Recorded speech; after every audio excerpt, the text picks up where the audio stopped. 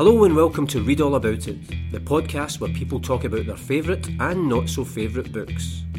Join me, Paul Cuddihy, as I take each guest on the literary journey of their life, from their most cherished childhood read and a book they'd recommend to anyone, to the book they couldn't be paid to read again, and much more in between. So listen, enjoy, subscribe and spread the word about the Read All About It podcast.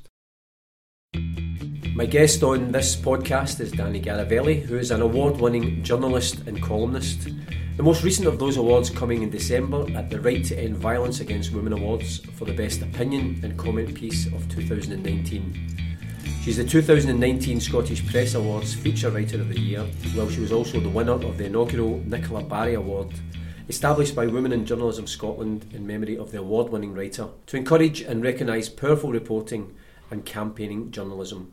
Dani's Twitter profile also declares her to be a gin drinker, a night owl and book lover, and in agreeing to take part in the Read All About It podcast, she told me that books are one of the few things I am happy to talk about. Shutting me up is probably the most difficult part. Dani, welcome to the Read All About It podcast. Thank you for asking me. And hosting the podcast, when you say books are one of the few things you're happy to talk about, I mean, I'm absolutely delighted about that, since this is all about books.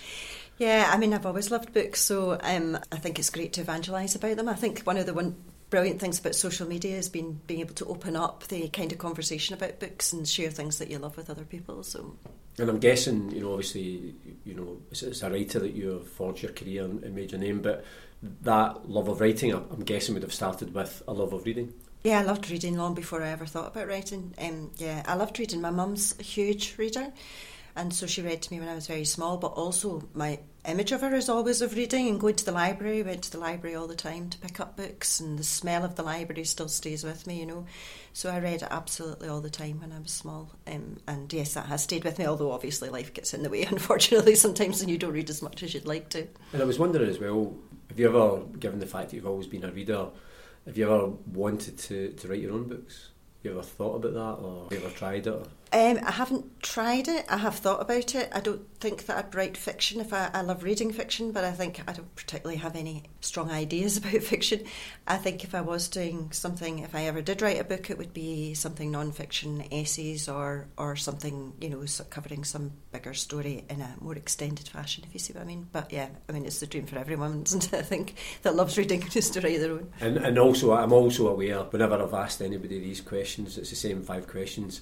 But then people, particularly if you do love books, then you start to agonise over your choices, and then it's difficult to whittle it down, because, and I've said to people before, in any given day, if we were to do this podcast in a few days' time, you might have 5 completely different books, and I suppose that's the beauty of books as well. Yeah, absolutely. And I was a bit worried when I picked especially my childhood ones, that somebody would come back to me and said, but in the past you've said such and such was your favourite childhood book, because it does change depending, and there were so many of them at different stages of childhood. So yeah, I do think what your favourite book is depends on what your mood is at the time, and it's it's a conceit, isn't it, whittling it down to one. There are so many ones that you've loved during your life. And the first question I always ask people is the favourite book from childhood, and we're kind of going to go sort of 2019 Booker Prize here, but we're going to split it, the award, between 2 books, because I know you asked me, and obviously it's if you can't choose one, it's fine to choose 2. There was 2 books in particular that you chose. It was Carrie's War by Nina Bodden and Marianne Dreams by Catherine Storr. Yes, I mean, I got it down to 10 and at some point the date night before you asked me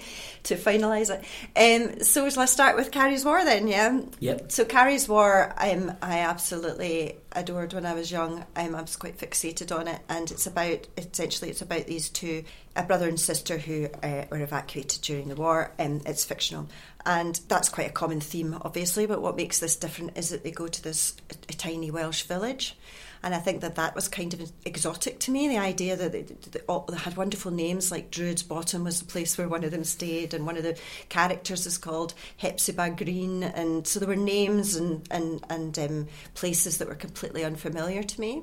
But it's also interesting because it's quite insular and dark, because when they go there, it's not all the fun of being evacuated. There's quite a lot of darkness in it, and it centres on, in this place called Druids Bottom, there's this mysterious skull, and there's a curse around it. She's told that there's a curse. Carrie, the main character, is told that there's a curse, and if the skull ever leaves Druids Bottom, something terrible will happen. So it's very complicated, but there's an argument and she's angry and she throws the skull down a well. And honestly, I can still remember how I felt when she throws the skull down the well. And then at the end, as they move somewhere else, they leave and they see Druid's Bottom on fire. And for most of the rest of her life, she thinks she's responsible for burning down Druid's Bottom. And I think that idea that you could do something irrevocable, that you'd never be forgiven for, just almost in a fit of pique or almost inadvertently, it just kind of hit home with me when I was a child, definitely. And what age would you have been when you first read that? Less than 10, 8, 9 maybe, something like that. Yeah. Because I always wonder if you've gone back and revisited it as at various stages of your life and to see whether it still has the same impact on you. Yeah, well, I read it to my kids, and one of the great sadnesses for me is for none of my kids liked it. None of them thought it was nearly as exciting. It was absolutely devastating, and I began to learn as I read to my kids not to invest too much in it because they quite often didn't like. I suppose things date, and they said not much happened in it, but I thought that moment of that recognition of what you'd done was like so powerful that it just obviously didn't translate to them. I suppose it's that idea of, like sometimes you'll recommend a book to someone, particularly a book that you really love, and I'm quite guilty of almost judging people if they come back to me and saying, "Man, I didn't really like it," and I'm thinking, why not? Yes, you just want to like keep talking to them until they change their minds, wear them down until they've changed their minds. I suppose the other side of that is, do you ever feel, if somebody says to you, "You should really read this, I love the book," there's a pressure on you then for the same reason? If you read a book and somebody else tells you it had such an impact and you read it and it doesn't have the same impact on you, and you don't want to tell someone because they disappoint them. Yeah, I probably wouldn't tell them, to be honest. I'd probably lie. But I think mostly if people have, you know people's tastes before if you talk about books a lot before you, and so if it was somebody whose taste I normally liked, I would go the extra mile to try and see what they'd seen in it. I think probably, try and understand what it was they got out of it. And I think people as well, some people might recognise the name of the book because there was a TV series in particular that I think people watched it. Maybe I don't know if it was maybe there was a series. I mean, I don't really remember the series that well, but there definitely was a series afterwards. Yes, people. I think it was pretty well known at the time, wasn't it?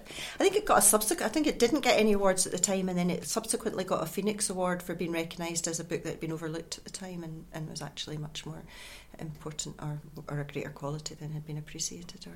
Now, I mentioned that you'd already broken the rules of the podcast, so everything's up there, but the other book that you had chosen was Marianne Dreams by Catherine Storm. What was it about that book? Well, that book has a much vaguer thing in my mind, but it's the atmosphere of it. It just, I would dream about it. So she was an invalid. This wee girl, Marianne, she's an invalid, and she draws in her bed because she's not allowed out. So there's this feeling of claustrophobia about it. And when she draws, what she draws comes real in her dream. So she draws a house, and then she draws a picture of a little boy in it, and the boy is a real boy, but she never meets him except in her dream. He's also an invalid somewhere else. But every time she gets angry, so she gets angry at the boy in the dream, and then the next day she draws bars over his window, and the thing I remember most is boulders with sinister eyes in it so that they watch, but she can't rub it out, so that's there forever. But it was more the quality of darkness. It's kind of had a gothic feel to it, and I think I was very young when I read that, and so I found it quite scary, and that kind of stayed with me. Were you, when you were younger, were you a regular visitor to the library, for example? Or were there books in the house all the time? Obviously, you mentioned your mum was a big reader. Well, we were at the library all the time, but also I was allowed. So we got pocket money, but it was only book money. So we were only allowed to spend it on books. So we got 10 pence a week, as I remember. And at that time, it took 4 weeks to be able to buy a book. So there was also the trip to the bookshop, the ritual thing of having saved those 10 pences for the 4 weeks, and then you would go and buy. So I did own quite a lot of books as well. I was very lucky like that. But we did go to the library too. Because I'm always curious, and I've spoken to people before about this, about, I grew up in a house full of books. I grew up with this love of reading, and again, like you, I read to my kids when they were wee, but the three of them have different attitudes to books. So one of my daughters is a prolific reader, my other daughters read sometimes, and my son just is not interested in books at all, even when I gave him a copy of my book. And after about 2 weeks he came downstairs and he said, "I'm not going to read your book, Dad." He said, "Books aren't for me, I'm just going to wait until the film comes out." And he was true to his word. And I've spoken to people who think, "Well, how do you feel about that?" I mean, I feel absolutely fine because it's it's my interest and his interests are different, and we talk about different things. But I wondered, you know, obviously your mum would have been delighted as you growing up a reader, and you read to your kids. Did you want to pass on that love to them? Oh, I definitely wanted to. So my middle one still reads a lot, and he read probably as voraciously as I did when I was young, and still and made the transition to adult. So I'm always quite surprised to find out, say, he's read Clockwork Orange or whatever, you know.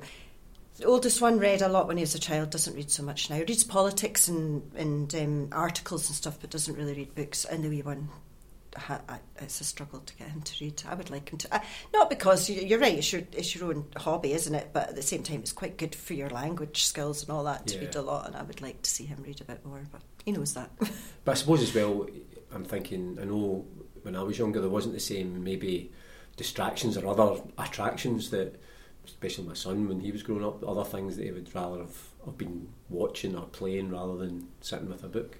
Yeah, definitely. I mean, there wasn't a whole load else to do. And if you wanted to escape into another world, there wasn't much else to do, was there, when we were younger? Yeah. Whereas they can escape into different universes through their games or consoles, and you know, the graphics are so amazing, and it does feel immersive to them, I guess. Yeah. I always think though that as long as they're in a house of books, then at any given time it's there, and if they want to go and the books are on tap for them, which I always think is just a good environment anyway. Yes, no, absolutely. Although maybe, I don't know, you could argue it lets them take it for granted, you know, but you're right, they're there if they want them, and hopefully they all will dip in at some point. Yeah. The second question kind of takes you on in terms of your own life from childhood, and I've kind of called it teenage university, but kind of formative years when you've started, you're becoming an adult and you're kind of developing your own reading tastes. And the book you've chosen is Wild Sargasso Sea. Wide Sargasso Sea. Yeah, no, it's fine. By Jane Reeves, yes. So I picked that because I guess, I mean, we didn't call it being woke in those days, but if there was a point where my consciousness of, say, feminism, and also the book's very much about colonialism, was kind of awakened, that would probably be it. It was probably, so Wide Sargasso Sea is about, it takes Jane Eyre, Charlotte Bronte's Jane Eyre, and looks at it from the perspective of the mad women in the attic. So it's all told from what happened to Antoinette, who later becomes Bertha. And I think that was the first time. So obviously I'd read Jane Eyre, and you know, I don't think I'd ever considered, you buy into the happy ending and oh, that's lovely, they get married in the end, etc. Did I ever give a thought to the idea that somebody had to die? The first wife had to effectively die in order for that to happen. So in Wide Sargasso Sea, it goes back to Jamaica, where Antoinette is born, and it talks about her difficult childhood there, and then she marries Rochester, and he's horrible to her, and he's unfaithful to her, and gradually she goes, well, they would call it mad, but you know, she has mental health difficulties, and she's brought back to England, to Thornfield House, and she's effectively locked in the attic. So for the first time you're seeing that, you know, the eventually happy tale of Jane Eyre is based on someone else's misery, basically. Yeah. And I really liked the idea that, I mean, I'm sure I'd thought about perspective before, but, you know, just the idea that something could be told from an entirely different point of view appealed to me when I was, I don't know what age I was, 16, 17, something like that, yeah. And also when you're starting to read books like that, and as you say, it's got maybe bigger themes, but also themes that you're beginning to become aware of, rather than, I suppose when you're a child, you may be reading things that are more literal, but then you're maybe starting to see beyond that and maybe what the author's trying to say when you read a book like that.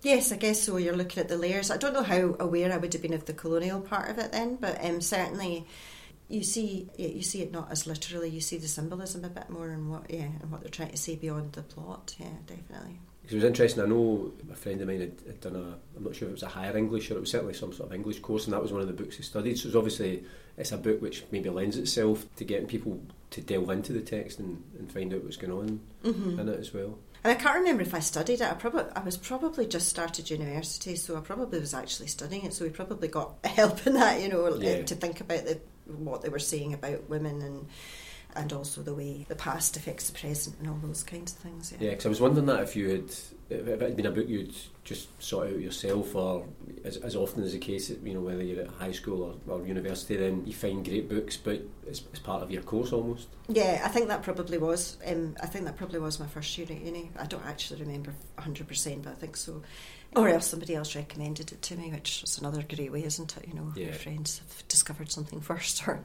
Because I noticed the BBC recently did a list of, I think it was the 100 most inspiring works of literature, and that was in the 100, yeah. Right. And I think the good thing they did about the list is there wasn't any hierarchy. They just listed 100 books, so there wasn't like, these lists, it's like number one, which I always hate. Yes, Whereas it was just 100, so you could pick, number 99 was as valid as number one. Yeah. Which is the best way to. So that kind of. I know pitting books against each other is not particularly good, is it? Yeah, I suppose it's like a lot of art. Whether it's music or as you say, literature or films. It's such a subjective thing anyway. So how do you decide on the best book of the century and the best book of the decade? I mean, it's. Yeah, and there's so many different genres, aren't there? And some books are trying to do one thing, and some books are trying to do a completely different thing, I guess. Yeah, I mean, similar to the books you chose from childhood, is that a book that you've come back and read again? I haven't read it certainly in the last 15 years, so I don't know what I would make of it now.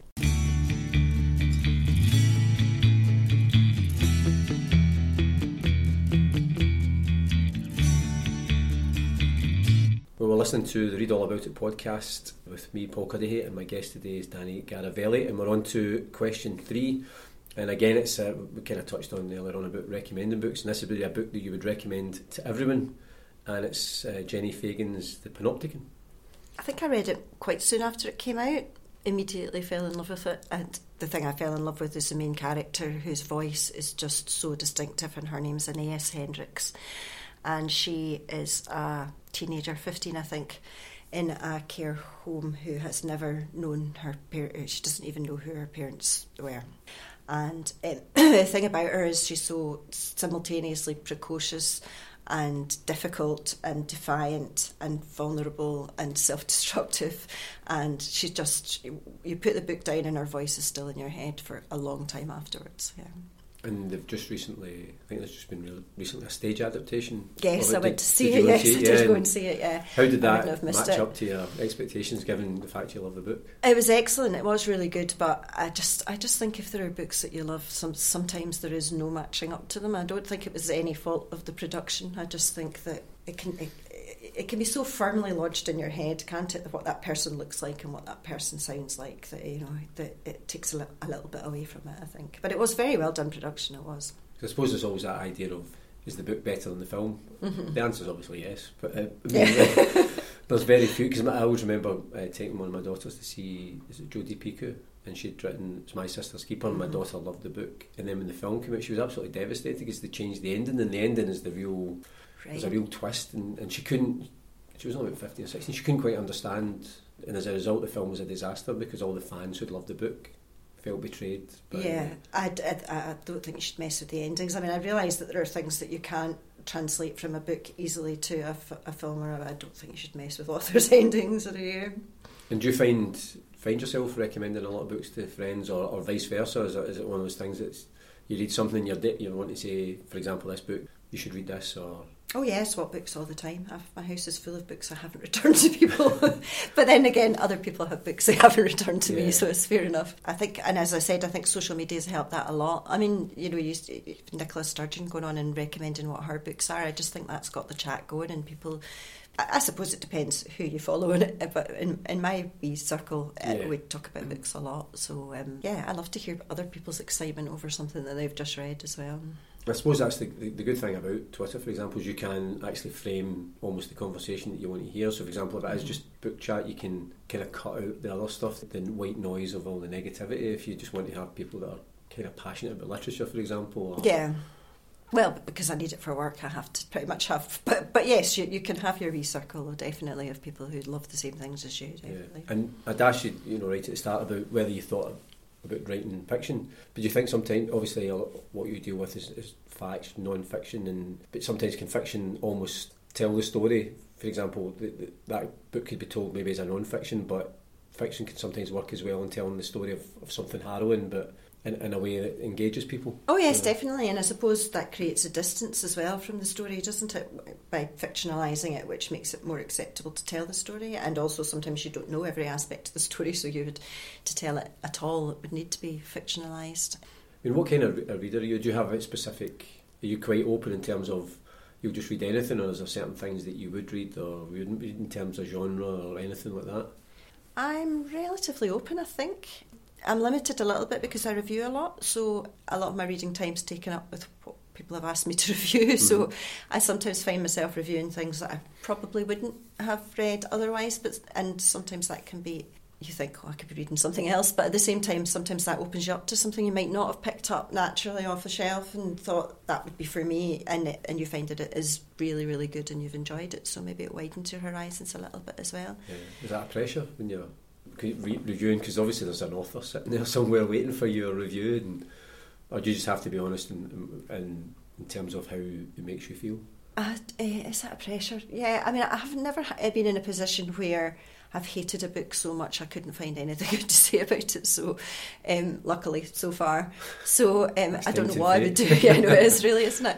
I don't know what I would do if I did. No, I think you would. I think you do have to be honest. I don't think there's any point in reviewing if you're not going to be. Yeah. I think you just have to try not to think too much about the other person at the end. But, and is it fiction or non-fiction you review, or a mixture of both? Yeah. Mm-hmm. Do you have a preference in terms of? In terms of reviewing? Yeah. No, whatever is out there. Yeah. And I don't have a preference in reading either. You know. Takes us nicely on to question 4, which is one that the book that you couldn't be paid to read again.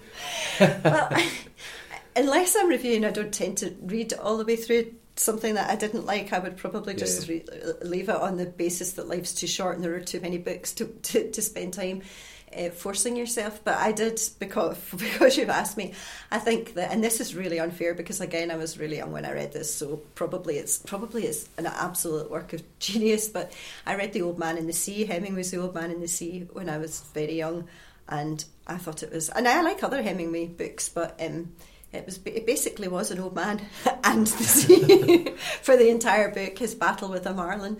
And yes, I think if you ask me what kind of books do I not really like, it's probably man pitting himself against the elements. Yeah. And I learned that quite early on. So I find Hemingway a bit of a struggle. Anytime I try reading it, I get bogged down. It was interesting that, that way I think readers fall into two camps. I'm kind of like you.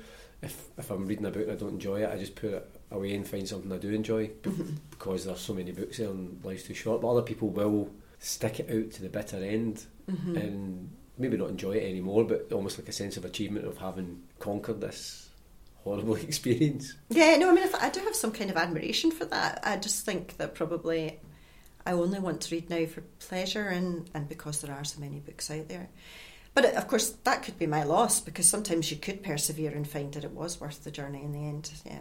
Because I sometimes find it sometimes depends on your mood, depending on the book you're reading. Or so even if I don't take it first time, I'll maybe go back again, try 2 or 3 times, and then if it's still the same reaction, then that's finished. That's me. Yeah, and like you said earlier on about recommendations, if somebody whose views or opinions I really respected said, honestly, you will like this, or think about it like that, from a different perspective, then I would go and try again, definitely. Yeah, I mean, that's what I like about this question, is the fact that some people take to it with relish and have a whole list of books, and then other people it is quite difficult. Partly maybe for the same reasons you were saying about you don't finish a book. When I'm asking the question, there's always that wee split second before you answer. I'm thinking, I hope it's not a book I really love, because I'm thinking to admit it's my favourite ever. And you've just the podcast is over. Out.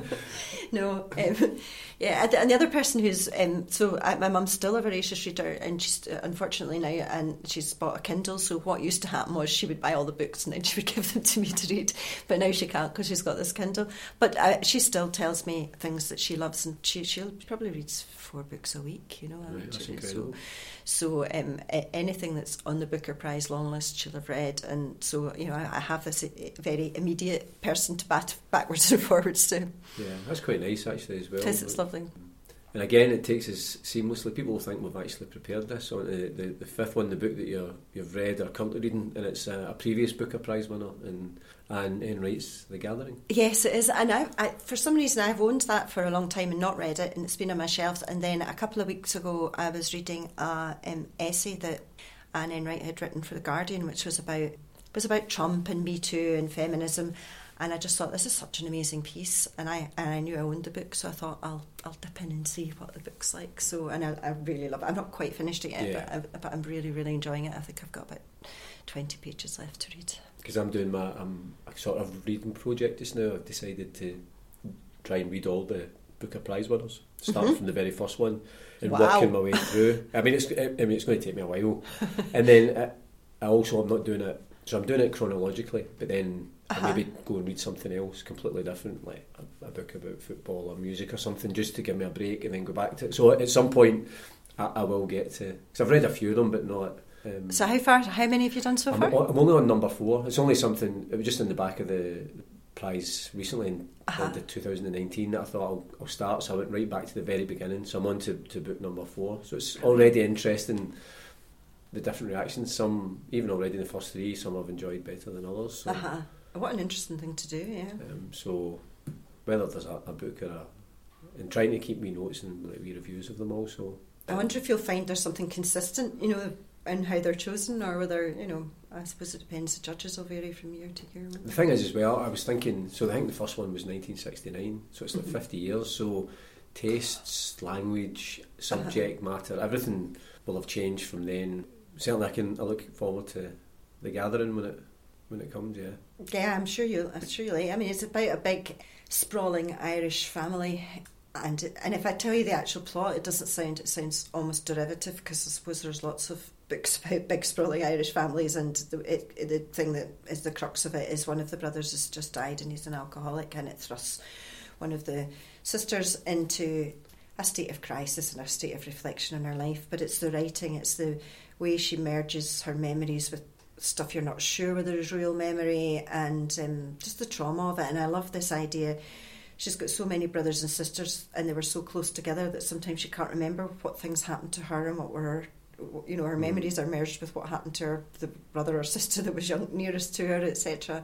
And the writing's just phenomenal. So I'm sure you'll enjoy it when you get there. I mean, when you're obviously reading that book, but do you have a pile of books that you're going to work your way through, or is it just one will spring to mind, or have you got a list or a pile that you have to work your way through? I have a kind of mental list, but I do tend to get diverted by something I've read somewhere else, and I think, like in an article like this Anne Enright thing, and I suddenly think, I have to read that. I'm wanting to read some more Janet Malcolm stuff at the moment, because I not long ago read Iphigenia in Forest Hills and loved that so much, so that's kind of in the back of my mind. When I get time, I'll settle down and read some of that. Yeah, because I found that sometimes with people, you'll find one book by someone that you really like, and then you kind of feel you need to go and read everything else again. Is that something that you find yourself doing, that you want to read their full body of work? Yeah, sometimes, and this particularly because it's a genre that I am really interested in, which is kind of literary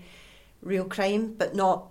I don't like potboiler stuff. I like like Gordon Burns or obviously Truman Capote, and I hadn't really read any of hers. Who else writes that stuff that I really love? And Gita Sareni. So and I hadn't really discovered Janet Malcolm's before, so that's just kind of one of the things that I really, really like. I was a crime reporter in a different life, so I'm quite into psychology of crime and all that, and court cases and things like that. Because it's such a big, so popular as well, crime novel. It spans such a different. So many different styles within that. Yes, actually, I'm not that interested in crime novels. I really like the things that are very literary tellings of big cases. Mm-hmm. Yeah. And you mentioned the fact that your mum now reads on a Kindle. Where do you stand on the Kindle in the e-book?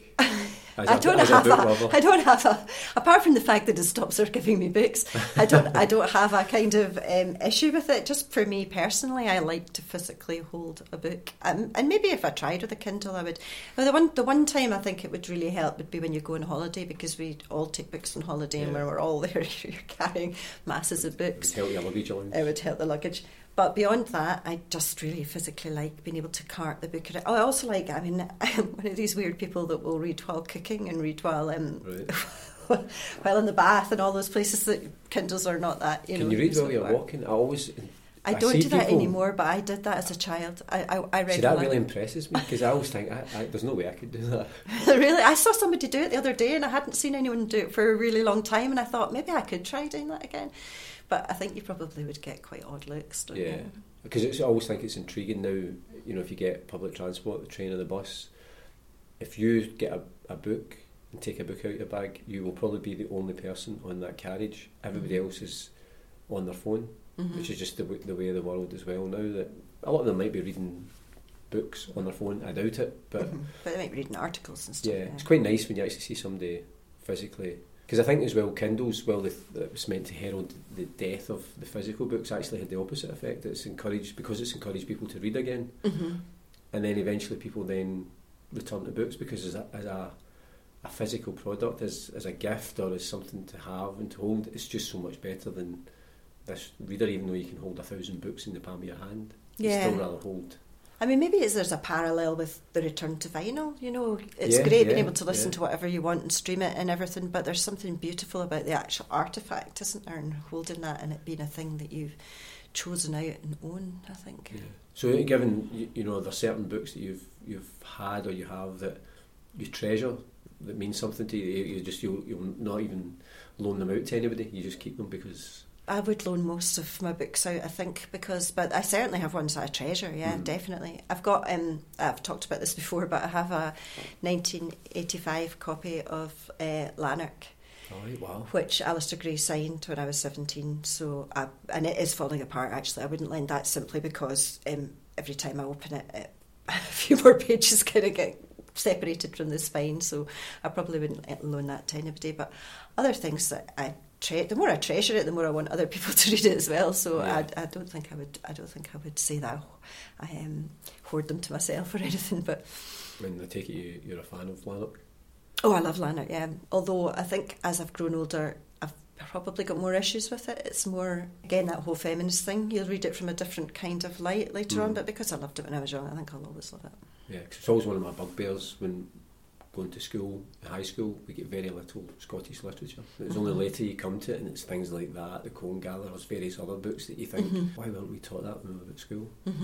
I think it's different now, though. They are definitely getting stuff on the set texts that are Scottish, but yeah, no, you're right, we didn't really get very much at all. It was quite a lot of American literature when I was young. Listen, Danny, thanks very much for joining us on the Read All About It podcast. It's been a pleasure, it's been lovely. And I hope if your mum's listening to this, she starts buying books again, so she can pass them on to you. I'll tell her you said that. But thank you. Thank you very much. Thanks for listening to the Read All About It podcast, and I'd love to hear what you thought about it. You can get in touch via Twitter at ReadAllAbout20, on Instagram at ReadAllAboutIt podcast, or you can send an email to readallaboutit@paulcudahy.com. If you've enjoyed the podcast, subscribe, leave a review and spread the word. If you haven't enjoyed it, say nothing to anybody.